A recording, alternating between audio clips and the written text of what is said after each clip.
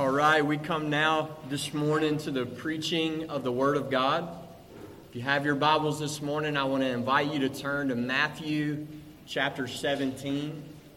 Matthew 17. And as you turn there this morning, we're going to call on the name of the Lord together. Again, we're going to ask for help, for eyes to see, for ears to hear God's Word. So let's pray. Lord, we come to you this morning in Jesus' name, and we thank you for this time, Lord. God, we thank you for your faithfulness and the life of every Christian in this room to give us what we need for our souls. Lord, you are a faithful Father to us, and you feed us with your word. And God, we thank you for this gift that you've given us of Holy Scripture. Lord, your word says that the unfolding of your word gives light and imparts understanding to the simple. Lord, your word says that your word is a fire and a hammer that breaks the rock into pieces. Lord, your word sanctifies us, and we pray that prayer of Jesus this morning. Sanctify us in the truth. Your word is truth. God, we pray that you would reign this morning in our midst as our King through your word. And so, Lord, we lift up our souls to you today, and we ask, God, that you would feed us with your word, that you would nourish our souls with your word, that you would even rule us this morning with your mighty word. In Jesus' name we pray. Amen. Amen. I want to invite you to turn this morning to Matthew 17, and we're going to read our passage together.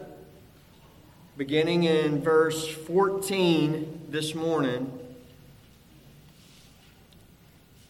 This is God's word to Grace Community Church.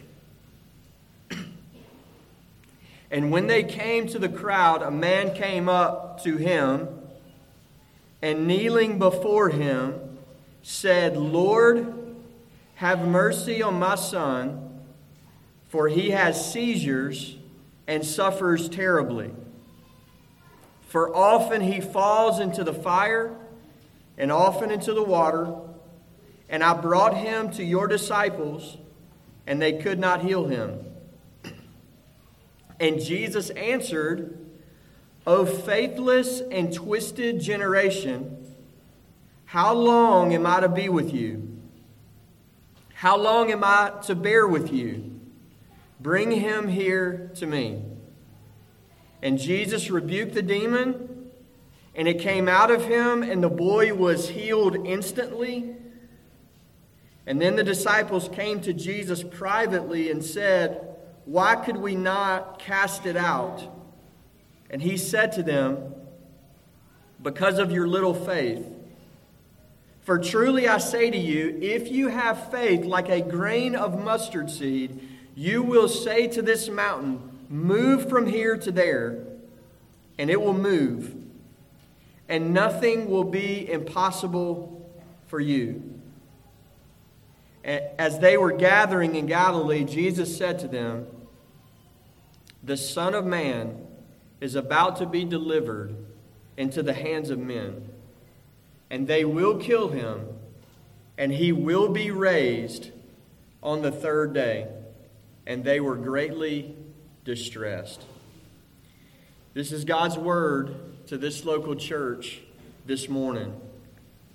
Now, as we come to Matthew 17, before we break down our passage this morning, I want to remind us a little bit of the context. Last week we heard a sermon on the Transfiguration, the very beginning of Matthew 17. And I want you to notice in this chapter, we have one of the most drastic contrast, scene changes in the whole Bible.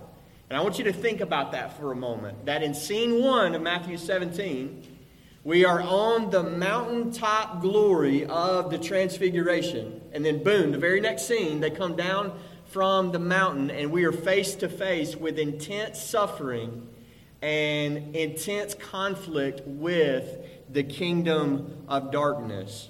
It's a drastic scene change, and it happens in Matthew, Mark, and Luke.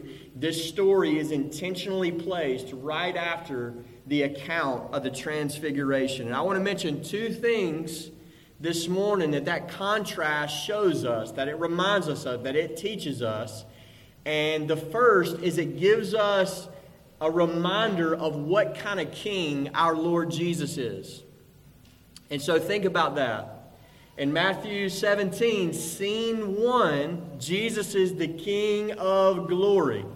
On the top of the Mount of Transfiguration, the Bible says that for just a moment of time, the veil was pulled back. Greg taught us this last week. And Jesus began to shine brighter than the sun. Isn't that amazing? And when we say Jesus began to shine, we don't mean like Moses in the Old Testament that he was reflecting God's glory. We mean for just a moment of time, the veil was pulled back and the 3 disciples on top of the mountain, they saw the true nature of Jesus Christ. That's who he really is, and it was just veiled by the incarnation. Jesus is the shining one. And then in scene 2, we get a revelation that this King of glory is also the King of grace. This passage shows us that in this descent from this glorious mountaintop, the shining one, the Lord Jesus, the transfigured one, or to use the language of the Psalms, and I love this phrase, the one who covers himself with light as with a garment, he comes and he stands in the midst of sinners like you and me. In fact, in this story, we find him standing in the midst of a desperate father, a tormented son, and 9 discouraged disciples. And I want you to know that about your King, about Jesus Christ. He is the King of grace. In other words, for as high and as lofty as Jesus is, and as much majestic glory as Jesus has, our suffering is not offensive to him. He is willing to stand in our midst, be available to us, and offer help and grace and mercy to sinners. He is mindful of sufferers. And the second thing you see at the same time in this descent from the mountain is from the perspective of Peter, James, and John, you can get a quick reminder about the nature of the Christian life. So I want you to think about that. From their perspective, scene 1, they are seeing uncreated glory for just a moment. They are gazing upon the glory of Jesus Christ. They're seeing Old Testament saints, dialogue with the Lord Jesus. They're hearing the voice of the Father boom from heaven. This is my son. That's scene 1. And then these same 3 men, scene 2, just a moment later, they are face to face with the power of the kingdom of darkness and intense human suffering. And that contrast from the perspective of Peter and James and John shows us a discipleship lesson. And that's where we're going this morning in this passage. That just that scene shift in chapter 17 shows us that the Christian life is supposed to be both worship and warfare. It's supposed to be gazing upon the beauty and the glory of Christ. But this descent down the mountain shows us that the Christian life is not supposed to be a never-ending worship service like what we're having this morning.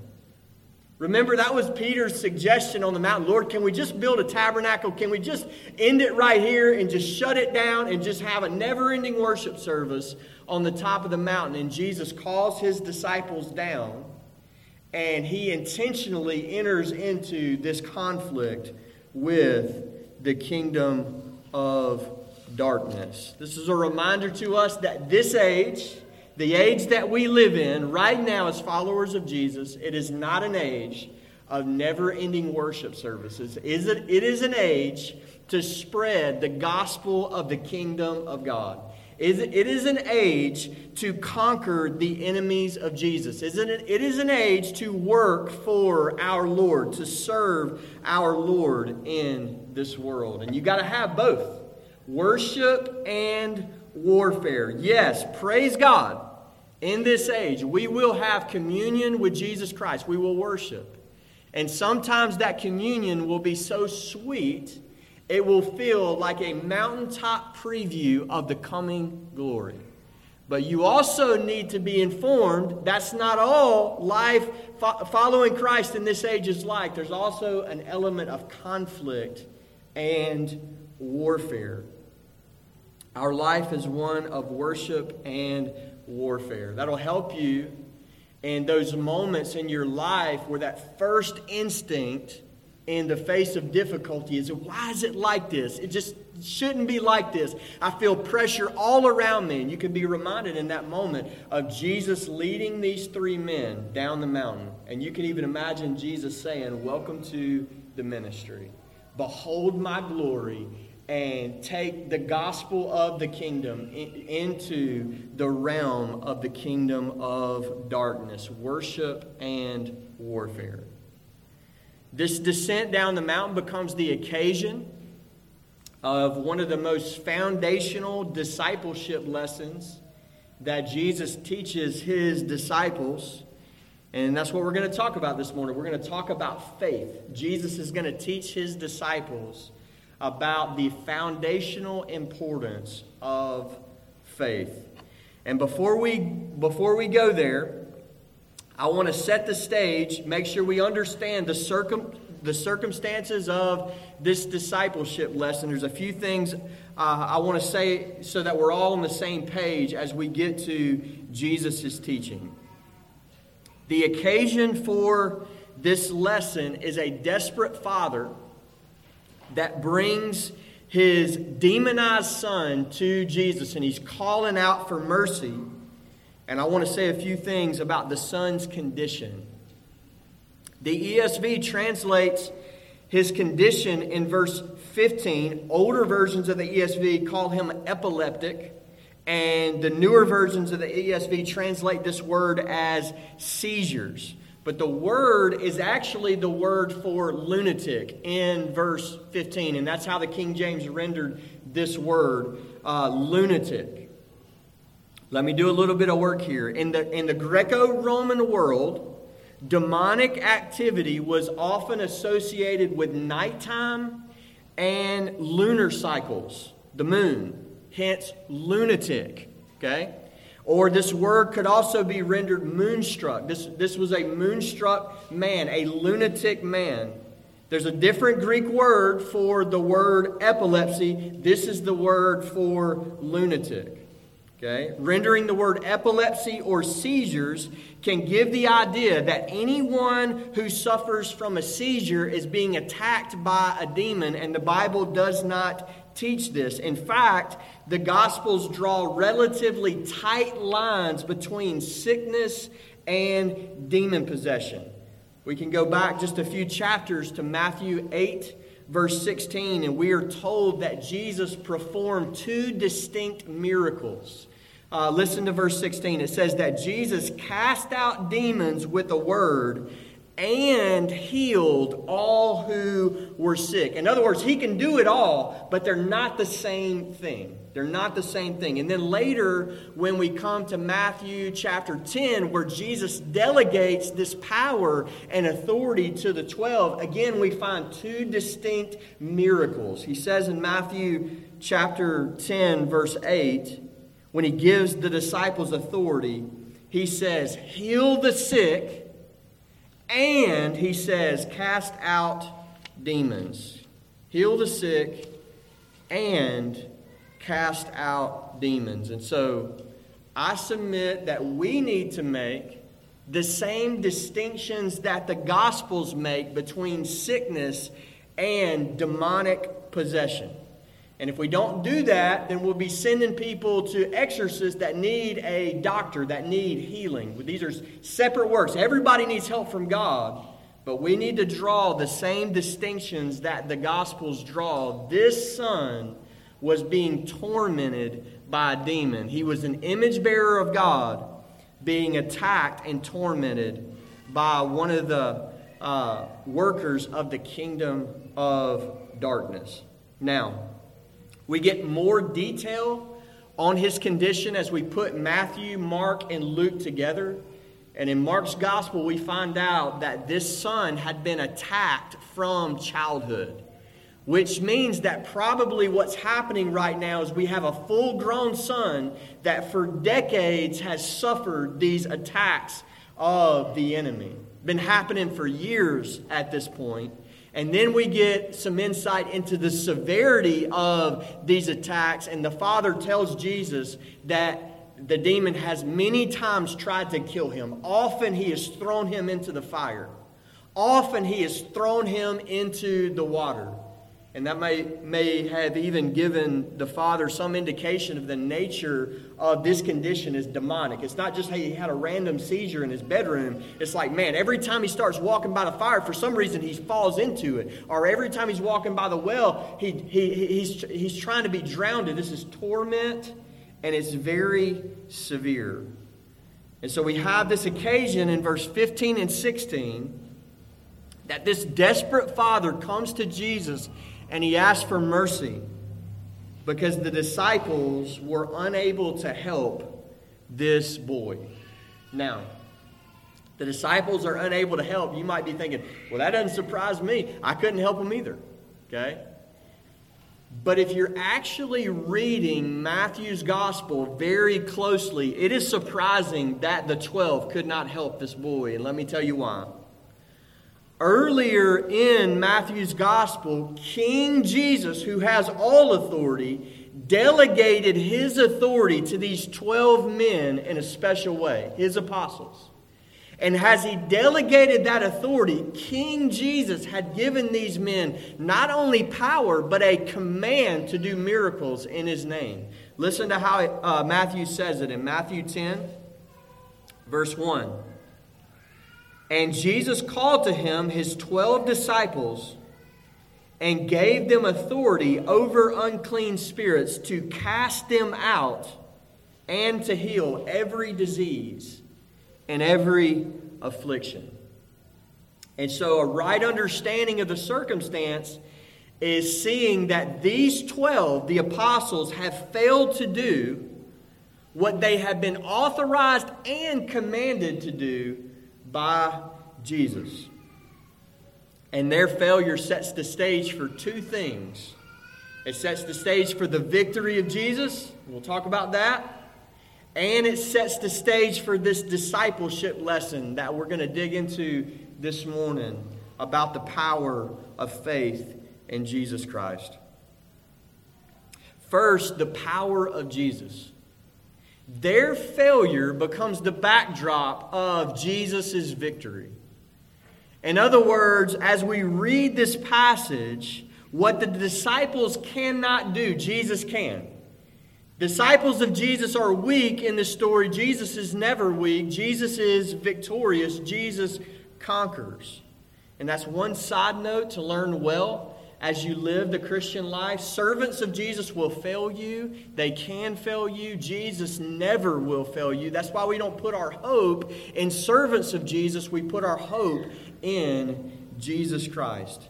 Their failure becomes the backdrop, the stage of a demonstration of the power of Jesus. Look at verse 17. When Jesus says, "Bring him here to me," talking about the Son, those words, he actually transfers the fight, transfers the conflict between the demon and the apostles. And he transfers the fight, and now the fight is on the strong shoulders of the Savior, the Son of God. And note how Jesus overpowers this demonic realm. And he does it the same way every time in the Gospels, by his speech. This king overthrows his enemies by his speech. We get a picture of Jesus, a symbolic picture of Jesus in Revelation 19. On the final day, Jesus is the one who is returning on a white horse in power and glory. And one of the things John says in this symbolic picture of Jesus is that he has a sword, but it's coming out of his mouth. It says it twice in Revelation 19. And you never know what sticks with your children. Different things sticks with different kids. But my youngest son loves this picture of Jesus. Daddy has a sword, Jesus. Jesus has a sword, Daddy. Yeah, Jesus has a sword. It comes out of his mouth, Daddy? Yeah, it comes out of his mouth. It's a big sword, Daddy. It's a big sword. It's powerful. It's powerful, bud. This is the authority. That's a symbolic picture of the authority of the speech of Jesus. In other words, it's not a literal sword coming out of his mouth. His speech is like a sword. It's the weapon that he conquers his enemies with. He slays the wicked with the word of his mouth. And we get a picture of that in Matthew 17. His speech is the means by which he slays his enemies. In other words, it's not even hard for him. I mean, don't you love that about Jesus? That when his power is displayed, it's not this, hand-to-hand combat. We're wrestling back and forth and we don't know who's going to win for a minute. He doesn't lift a finger. He just decrees it and it is. This is the authority and the power of Jesus Christ. Verse 18 shows us our King on the battlefield overthrowing the devil with the word of his mouth. Gives you another glimpse into what kind of king Jesus is. He's not the kind of king that just stays on mountaintop glory in the throne room. This king marches down the mountain, gets on the battlefield, and enters into conflict with his enemies. And he overthrows them by his word. We are told in Matthew 17 that instantly, with a word from Jesus, that this son was healed. It was just as public as the disciples' failure. Everybody around knew that it was done. No wonder Martin Luther, when he wrote that hymn, "A Mighty Fortress is Our God," no wonder he penned that little phrase, "One little word shall fail him." We have a mighty enemy that seeks to work us woe, but all we need is one little word from Jesus Christ, and he's done. We see in this passage that demons cannot stand before the rebukes of Jesus Christ. They cannot. And so I want to remind us this morning of the power of Jesus. I want you to be encouraged that Jesus is stronger. The Bible calls the devil, 1 Peter 5, a roaring lion, prowling about, seeking someone to devour. And that's true. You're to be sober. You're to be watchful. But the Bible also calls Jesus a lion, the Lion of the tribe of Judah. And in this passage, we see Jesus is a stronger lion than the devil. He's stronger than the devil. John says it this way: "He that is in us is greater than he that is in the world." The power of Jesus is demonstrated in the disciples' failure. But that's not all. Their failure also becomes the occasion for a rebuke and teaching from the Master, the Lord Jesus. First, I want you to notice verse 17, that Jesus comes down from the mountain, he assesses this situation, and he indicts the whole generation as faithless. That's amazing. In other words, his rebuke doesn't just go 9 disciples, daddy, son. He says everybody is faithless. This is a faithless generation, an unbelieving generation. He even says in verse 17, "How long am I to be with you?" And so I want us to learn this, that being in the presence of unbelief grieves Jesus Christ.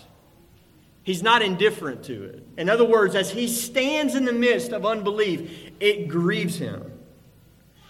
And I want us to consider why.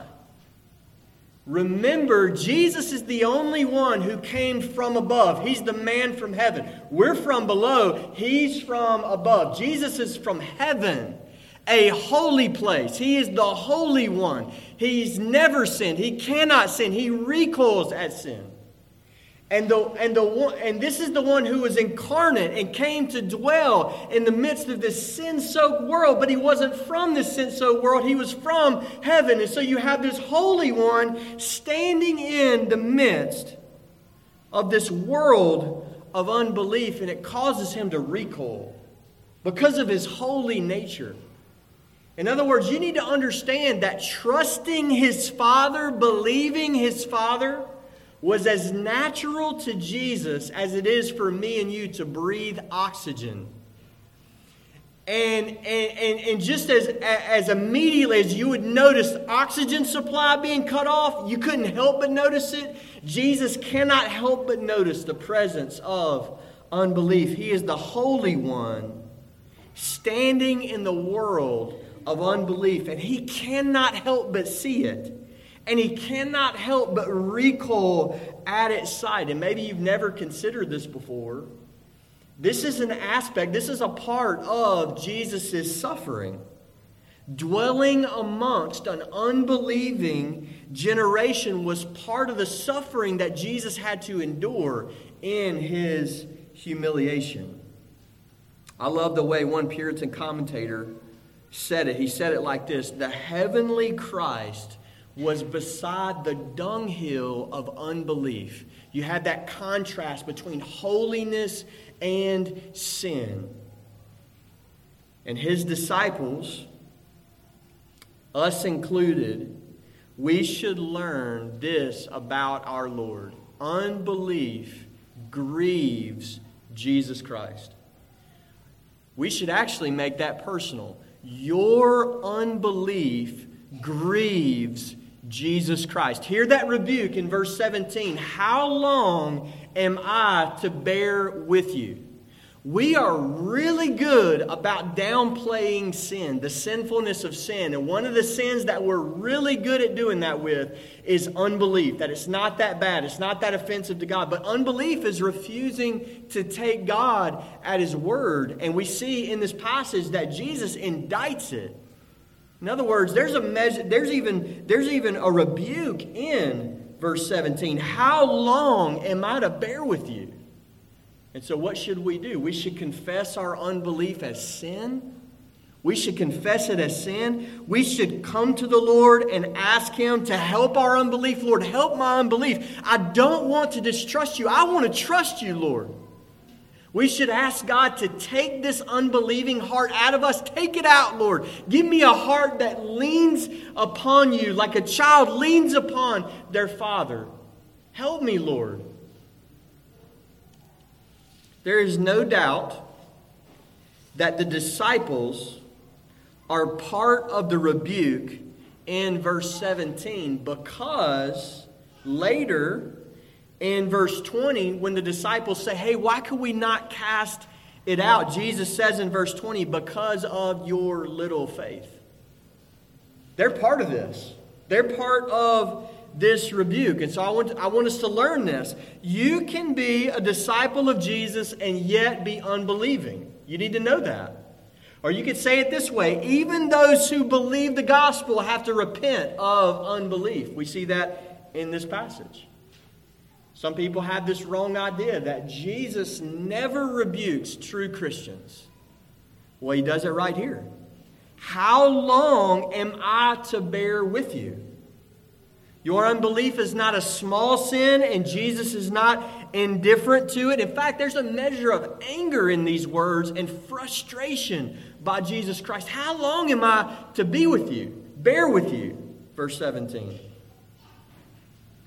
But I love how Matthew Henry puts this. He says, though Christ be angry, he is never unkind.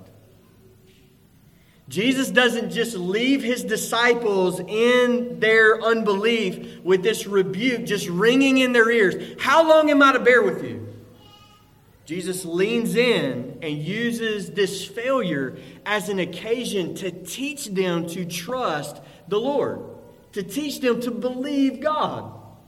This is that fatherly, care that like a loving parent does when a child fails. You bring them along. You tell them what they did, but you bring them along. This is what Jesus is doing in this passage. He rebukes sin, but he's training us towards holiness with his word.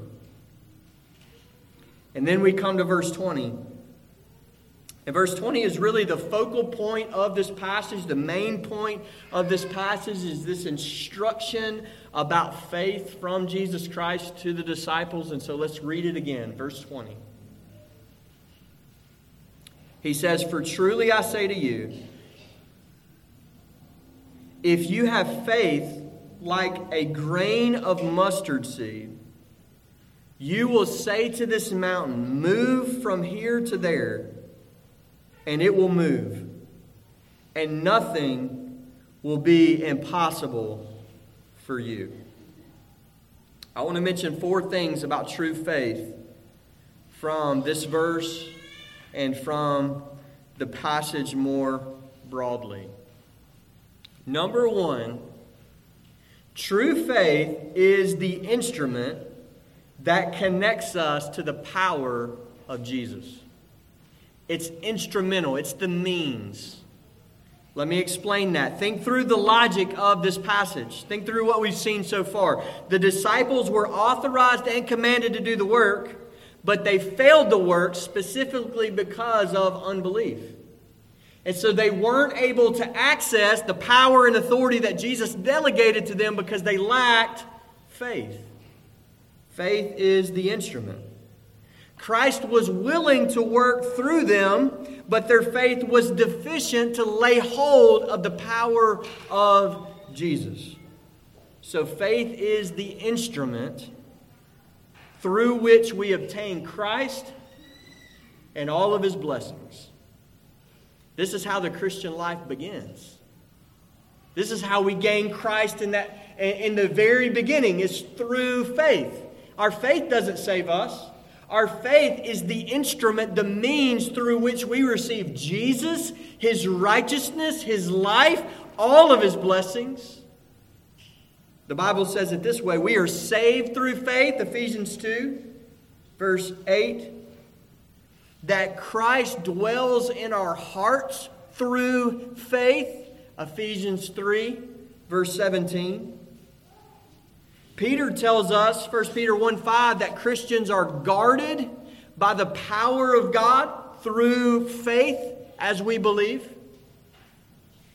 Paul says this in Ephesians chapter 1. He prays for the Ephesian church, 1:19, that this church would know the exceeding greatness of God's power. And then he says, to those who believe, to those who believe. In other words, faith is always the instrument that connects us to Christ and all of His blessings. It's the necessary instrument. Faith is the instrument, and the disciples needed this reminder, and so do we. They had begun to suppose that the delegated authority flowed through them automatically, apart from ongoing faith and prayer. In other words, they began to suppose that they could just go up to, this person in this desperate condition and say the same thing that they said last time, and the same thing would just automatically happen, apart from ongoing faith and prayer. They had drifted towards a mechanical view of ministry, and they even supposed that the supernatural power of Jesus Christ could be used at will instead of total dependence upon King Jesus. They stopped trusting. They were little faith. They were unbelieving in the promises of God. And so you see, faith is the instrument, and their faith was lacking. And so there was no connection to Christ and His blessings in the presence of their unbelief. And so what can we learn from that? Well, we can learn this. The Christian life is not automatic. Okay? Your day-to-day walk with God is not supposed to feel like autopilot. Got saved when I was 19 on autopilot, and I'll see Jesus in glory. It's not like that. The Christian life in Galatians 2:20 is a life of faith in the Son of God. In other words, we progress with Jesus Christ the same way that we started. We trust in the Lord Jesus for salvation, and then we continue to depend on Him. We continue to trust in Jesus for everything. We aren't the source.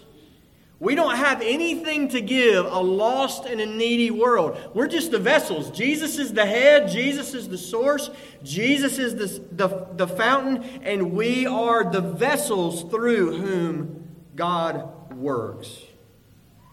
And we're not vessels that get filled up one time at the very beginning of the Christian life and we don't need to be filled up again. That's not how the Christian life works.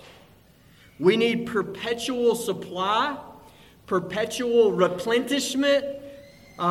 We need perpetual encouragement, power, wisdom, day by day, ongoing. It's not a one and done. It's a constant dependence upon the Lord. And the only way we get this replenishment is through faith. It's what Jesus is teaching the 12 in this passage. The only way we get it is through faith. We have to continue to trust, continue to believe. You could even say it like this: we only draw water from the well of Christ's power with buckets of faith. It's the only way to get it. Can't get it out with any other means. This is the appointed instrument. This is the appointed means that connects us to Jesus Christ and all of His blessings is faith. You see how foundational faith is? That if we have it, it connects us to Jesus and all of His power, and nothing is impossible for us. We'll get to that in a minute. And if we don't have it, we're powerless. We have nothing to give. We're empty vessels. Number 2, true faith always has God's Word as its object. The disciples in this passage were not rebuked for a lack of positivity. And I say that for this reason. Sometimes faith is used as though it were this vague synonym with just being positive or just an assurance of this positive outcome. In other words, sometimes people use, you just need to believe, as though it were synonymous with, you just need to trust that it's all going to turn out. That's not biblical faith. The disciples are not rebuked in this passage for a lack of positivity. They're rebuked because they are not believing specific promises from Jesus Christ. We saw that in Matthew 10. He delegated His authority. He delegated His power to them, and they were not trusting His promises. Jesus is not calling us to just make up whatever we want and believe it. Jesus is not calling us to just this vague, general, positive outlook on life. That's not the faith that He's calling for here. That's not the faith that moves mountains. Real faith, true faith, always has as its object not just general, vague positivity, but the Word of God. The will of God revealed in the Word of God. Just making up stuff and believing it. This is the false teaching of word of faith theology. That whatever just pops into your mind, you just blab it and grab it by faith. I want money, I want a new car, I want this, I want that. Just whatever pops in, boom, I'm going to believe it. That's not real faith. The object of that faith is whatever you want. It's not the Word of God. True faith always has its object as the Word of God. Faith is not barging into the throne room of heaven and start bossing around God to give you whatever you want. That's not faith. That's the opposite of faith. Faith submits to the Father. Not your will, but not my will, but your will be done. It's not faith. That's magic. Bossing God around is magic. Faith is trusting in the will of your Father that's revealed in His Word. Romans 10:17 says, faith comes by hearing, and hearing by the word of Christ. Faith always looks to the Word of God. Its object is the Word of God. Number 3, true faith is seen in its quality, not in its quantity. Now I want to explain that because this is a little hard on the surface of verse 20. Okay? In verse 20, he says, the reason you couldn't do it, he said, because of your little faith. And you're thinking, okay, I got little faith, I just need more. Like if I'm a 1 on the scale, I need to be like a 4. Okay? But the problem is the very next thing that Jesus says is if you have a mustard seed of faith, you can move mountains. You're like, wait a second. So I have little faith and I need more, but if I have little faith, I move mountains. It doesn't work. It doesn't work. In other words, the faith that the disciples lack at the beginning of verse 20, little faith, is not the same faith that Jesus commends in the middle of verse 20, mustard seed faith. It's not the same.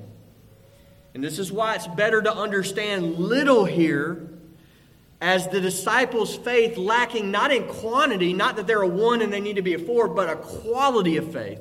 They have ineffectual faith.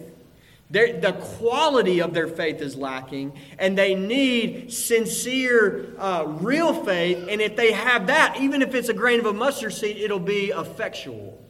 So I think we're supposed to read this as faith lacking in quality, not in quantity.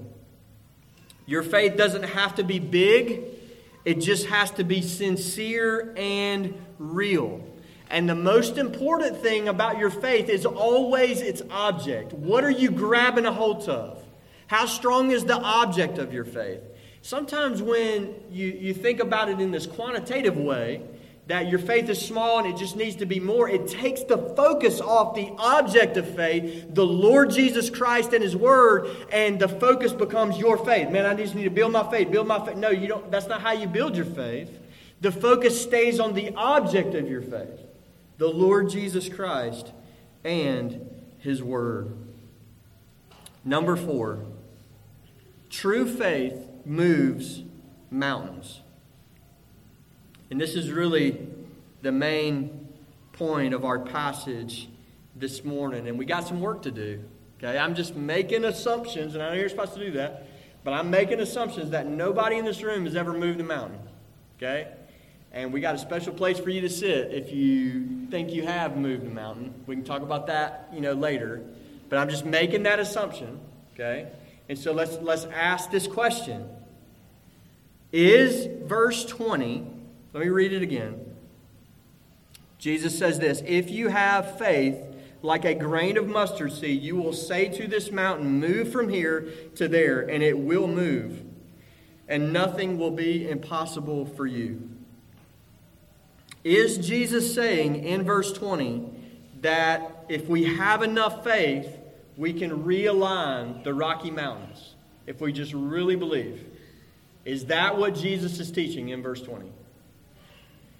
Is verse 20 about geography or topography, changing the literal earthly landscape by faith, or something else? And what I'm going to show you this morning is about something else. Okay? Jesus is not referring to literally moving mountains. Okay? We have to learn to read the Bible on its own terms. Something else is in view. The mountains that Jesus references here are spiritual mountains, not literal mountains. Okay? Spiritual mountains, not literal mountains. I want to give you 3 reasons for why we should read this passage in this way. In other words, this is the right reading of Scripture. Why? Number 1, no one in the entire Bible ever performs a miracle that rearranges literal landscapes. Moses, Elijah, David, none of the prophets, not even Jesus, none of the apostles, and nobody in church history. Okay? Which ought to at least tip us off of maybe something else is up here. Okay? This is, if real faith does this and nobody's ever done this, maybe something else is up here. And I think that's exactly what we get as we move through these reasons. Number 2, in the context of Matthew 17, step back and think for a moment what just transpired. The mountain that they came up against in chapter 17 that they could not move was the boy, the son who was demonized. They failed. Jesus leans in to teach them that if they really trust, the mountain will move. So in the context of chapter 17, the opposition is spiritual opposition in the form of demon possession. It wasn't a literal mountain. And so even in the immediate context, we're talking about spiritual difficulties not literal mountains. And then number 3, as we broaden out to the context of the whole Bible, we find out that the word mountain often is used in Scripture in a metaphorical sense to refer to seemingly insurmountable spiritual obstacles. You see this in Isaiah's prophecy of the coming of Jesus, those voice prophecies of John the Baptist crying out in the wilderness.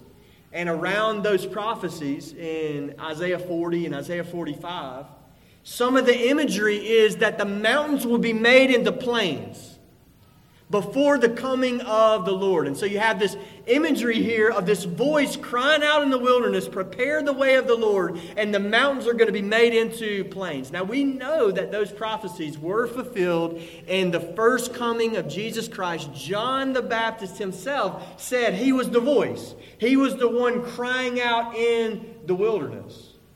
And so we see all that imagery was fulfilled as these spiritual obstacles are removed, as the kingdom of God advances over spiritual obstacles.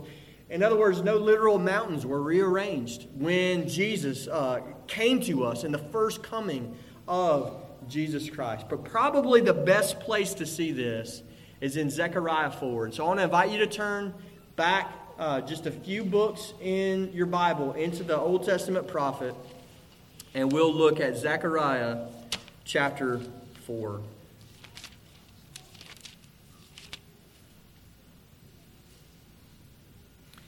I'm going to begin reading in verse 4. And notice that this is the unpacking of this vision of the lampstands.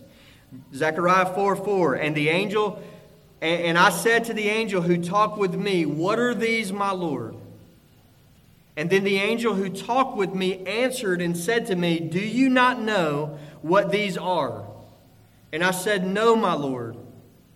And then he said to me, this is the word of the Lord to Zerubbabel, not by might, not by power, but by my Spirit, says the Lord of hosts. Verse 7, who are you, O great mountain? Before Zerubbabel you shall become a plain, and he shall bring forward the top stone amidst shouts of grace to it.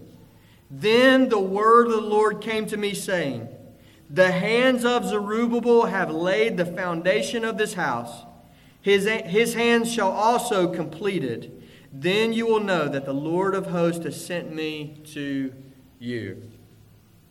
Now I want you to notice in this prophecy of Zechariah, the context here is the rebuilding of God's temple in Jerusalem as the Jews come back from Babylonian captivity. And as they seek to rebuild this temple, there are obstacles all in the way of the people of God. You can see Nehemiah, Ezra, Haggai, Zechariah, all in this time period that they are rebuilding the temple in the face of great opposition.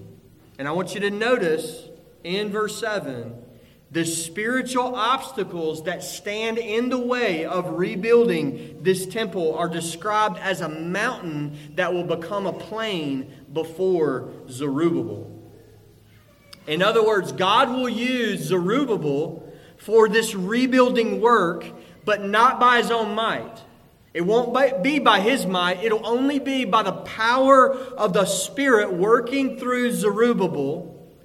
The mountain will then be moved. It will become a plain, which is why they're going to shout, when it's finished, they're going to shout grace to it. It's not going to be by human strength. These spiritual obstacles are going to be overcome by the power of the Holy Spirit. This same principle reappears in Matthew 17. This is what we're dealing with here. Jesus is calling his disciples to move mountains by faith, to remove spiritual obstacles that stand in the way of the advancement of the kingdom of God. And as he instructs us in this passage, two things stand out. Number one, the mountains that we encounter should not surprise us. Why? Because the kingdom of God will always be opposed in this world. It'll be opposed to the very end. There are going to be mountains after mountains after mountains. In other words, there's never going to be a time in this age where the kingdom of God advances easy peasy. Never. It's always going to advance, conquering one mountain after another, because this is conflict with the kingdom of darkness. It should not surprise us. The presence of opposition, the presence of obstacles should not surprise disciples of Jesus. But the mountains should also not discourage us. And this is what Jesus is teaching us in this passage, because the mountains can be overcome by the power of the Holy Spirit through faith. This is the lesson that Jesus is teaching his disciples in this passage. He goes on to say in verse 20, nothing will be impossible for you. Nothing will be impossible for you.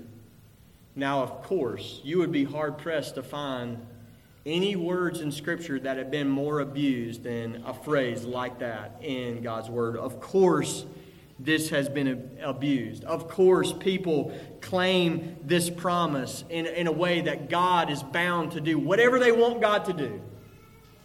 Whatever they want God to do. But this promise is given in a context. Okay?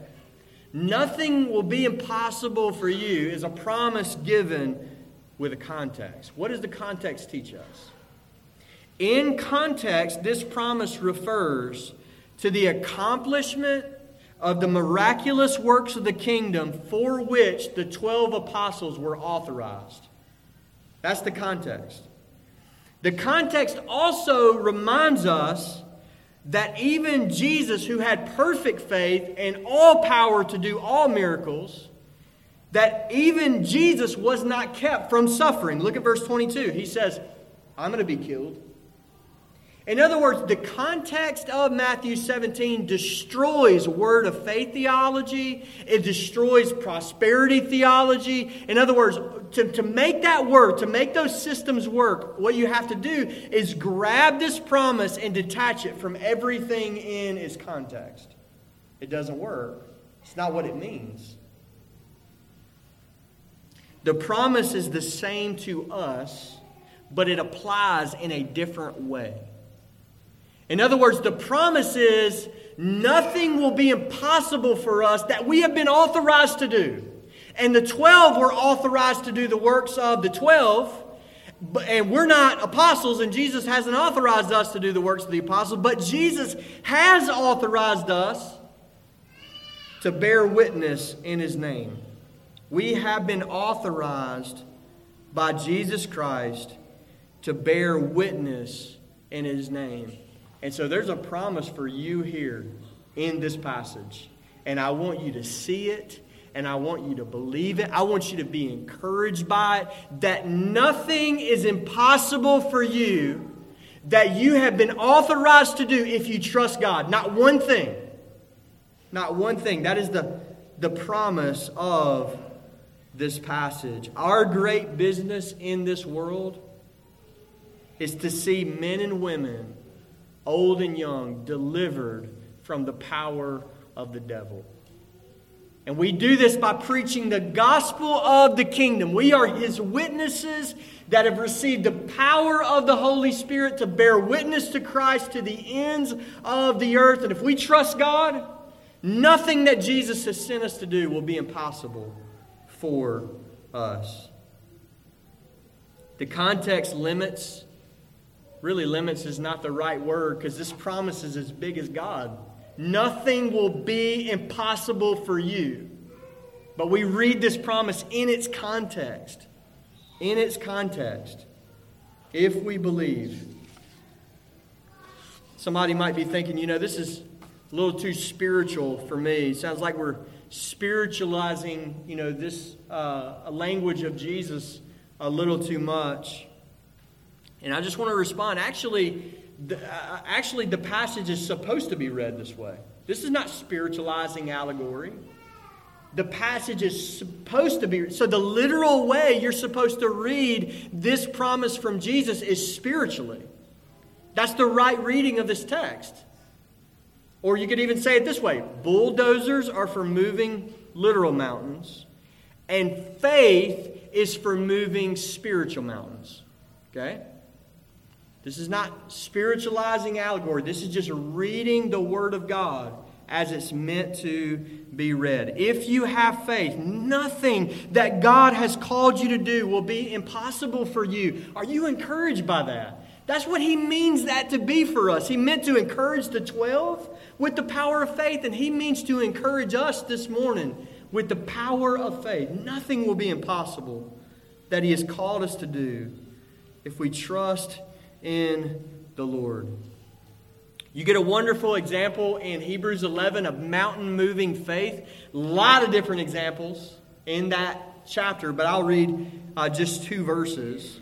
What does this look like in real life, in the real world? This is a good picture. Hebrews 11, verse 33 and 34. Men and women who through faith conquered kingdoms, who through faith enforced justice, who through faith obtained promises, who through faith stopped the mouths of the lions, who through faith quenched the power of fire, who through faith escaped the edge of the sword, who through faith were made strong out of weakness, who through faith became mighty in war, even putting foreign armies to flight. And I believe the application is clear. How do we live this passage out? In the present hour, mountains stand in the way of the agenda of Jesus Christ. It'll be this way until the very end. Our Lord will be opposed at every turn. There are mountains of opposition in your life. There are mountains of opposition among the nations. And the only way they're coming down is through faith and prayer. That's it. But if you trust, if you believe, they're coming down. That's what Jesus says. 3 times in Matthew's gospel, Jesus says something like this. Let it be done for you as you have believed. I want you to be reminded of how foundational faith is in the life of a Christian. Our Lord says, let it be done to you as you have believed. How's your faith? How's your faith this morning in the Word of God, in the Son of God? You need to trust God. We need to live upon God's Word as our bread. We need to be men and women of prayer in this world. You know the danger? It's all around us of having our heads slammed full of theology and little bitty hearts of faith, little bitty prayer lives, lacking that stamp of authenticity and sincerity and even power upon our lives. How do we get that? Through faith and prayer. It's the only way. Through faith and prayer. The Christian life is a life of faith. Therefore, the Christian life is a life of prayer. Oftentimes, and I'll jump in the same group with you, okay? Oftentimes, in the face of difficulty, we are so guilty of reaching for everything besides the one thing that Jesus told us would bring down the mountain. We are so guilty of that. Conflict on every side, obstacle comes, and we go, easy button. Where's the easy button? I want this gone. I want this to go away. Or we go, is there a side road around this obstacle right here? And Jesus is saying that in this passage, the only way to bring it down is through faith and prayer. We have to trust God. There is no other plan. We have to trust the Lord. And so we should come against the things that stand in the way of us becoming more like Jesus Christ. We should oppose those things with faith and prayer. We should apply this personally. We should apply this corporately. The things that hinder the ministry of the Word in this local church. We need a gospel ministry at Grace Community Church that's clothed with otherworldly power. And we need to oppose all that would hinder that with faith and prayer. This applies globally. There is nothing more resisted in this world than the advancement of the kingdom of Jesus Christ among the nations. Nothing. And we need to oppose those things that stand in the way of that advance through faith and prayer. And here's the thing, nothing else is bringing them down. Nothing else is bringing them down. This is why it shouldn't surprise us at all that the 12, they never asked Jesus, no record in the Gospels, of them saying, Lord Jesus, can you please teach us how to preach? We don't have any record of that. Neither do we have any record of the 12 saying, Lord Jesus, can you please teach us how to do miracles? But we do have explicit words from these men who walk with Jesus. They said, Lord, teach us how to pray. Teach us how to call upon the Father. And I want you to be reminded this morning of how foundational it is for you to trust your God. Trust Him. As we close with verse 23, Jesus prophesies another great contrast in Matthew 17. So we had the first contrast is from transfiguration to this scene of conflict. But I want you to pay attention to this second contrast. He says, the Son of Man will be delivered into the hands of men. What a contrast. The Son of Man is the Daniel 12 heavenly figure who's given the kingdom by the Ancient of Days, God the Father. And Jesus says, that one, the Son of Man, this transfigured Lord, this glorious one is going to be delivered into the hands of men, puny men. How could this be? How could it be that the one who's destined to rule men will be killed by men? And I'll mention three things very quickly. Number one, this delivering over into the hands of men is voluntary. In other words, He's going to suffer at the hands of men voluntarily. He's not going to be conquered. He's not going to be overpowered. He is going to lay down His life willingly. This is what He does for sinners. He willingly lays down His life. Number two, this suffering is going to be substitutional. In other words, when He's killed by men, when He's delivered into the hands of men, and He's killed by men, He's willingly submitting Himself to this, because when they kill Him, He's actually dying as a sacrificial sin offering to God the Father. He's dying as a substitute. He's not being killed for His own sins. He's being slaughtered for the sins of His people. He's the Lamb of God who takes away the sin of the world. And then thirdly, I want you to know that this suffering is victorious. Notice that Jesus says in verse 23, not only will He be killed, but He says on the third day I'm coming out. On the third day He will be raised. On the third day, Jesus prophesies that He will conquer death. Not only will He be killed, but He will be raised. His power will overcome death, and His sacrifice will overcome sin. And on the basis of that suffering that Jesus prophesies, He saves sinners. On the basis of that suffering, He saves us.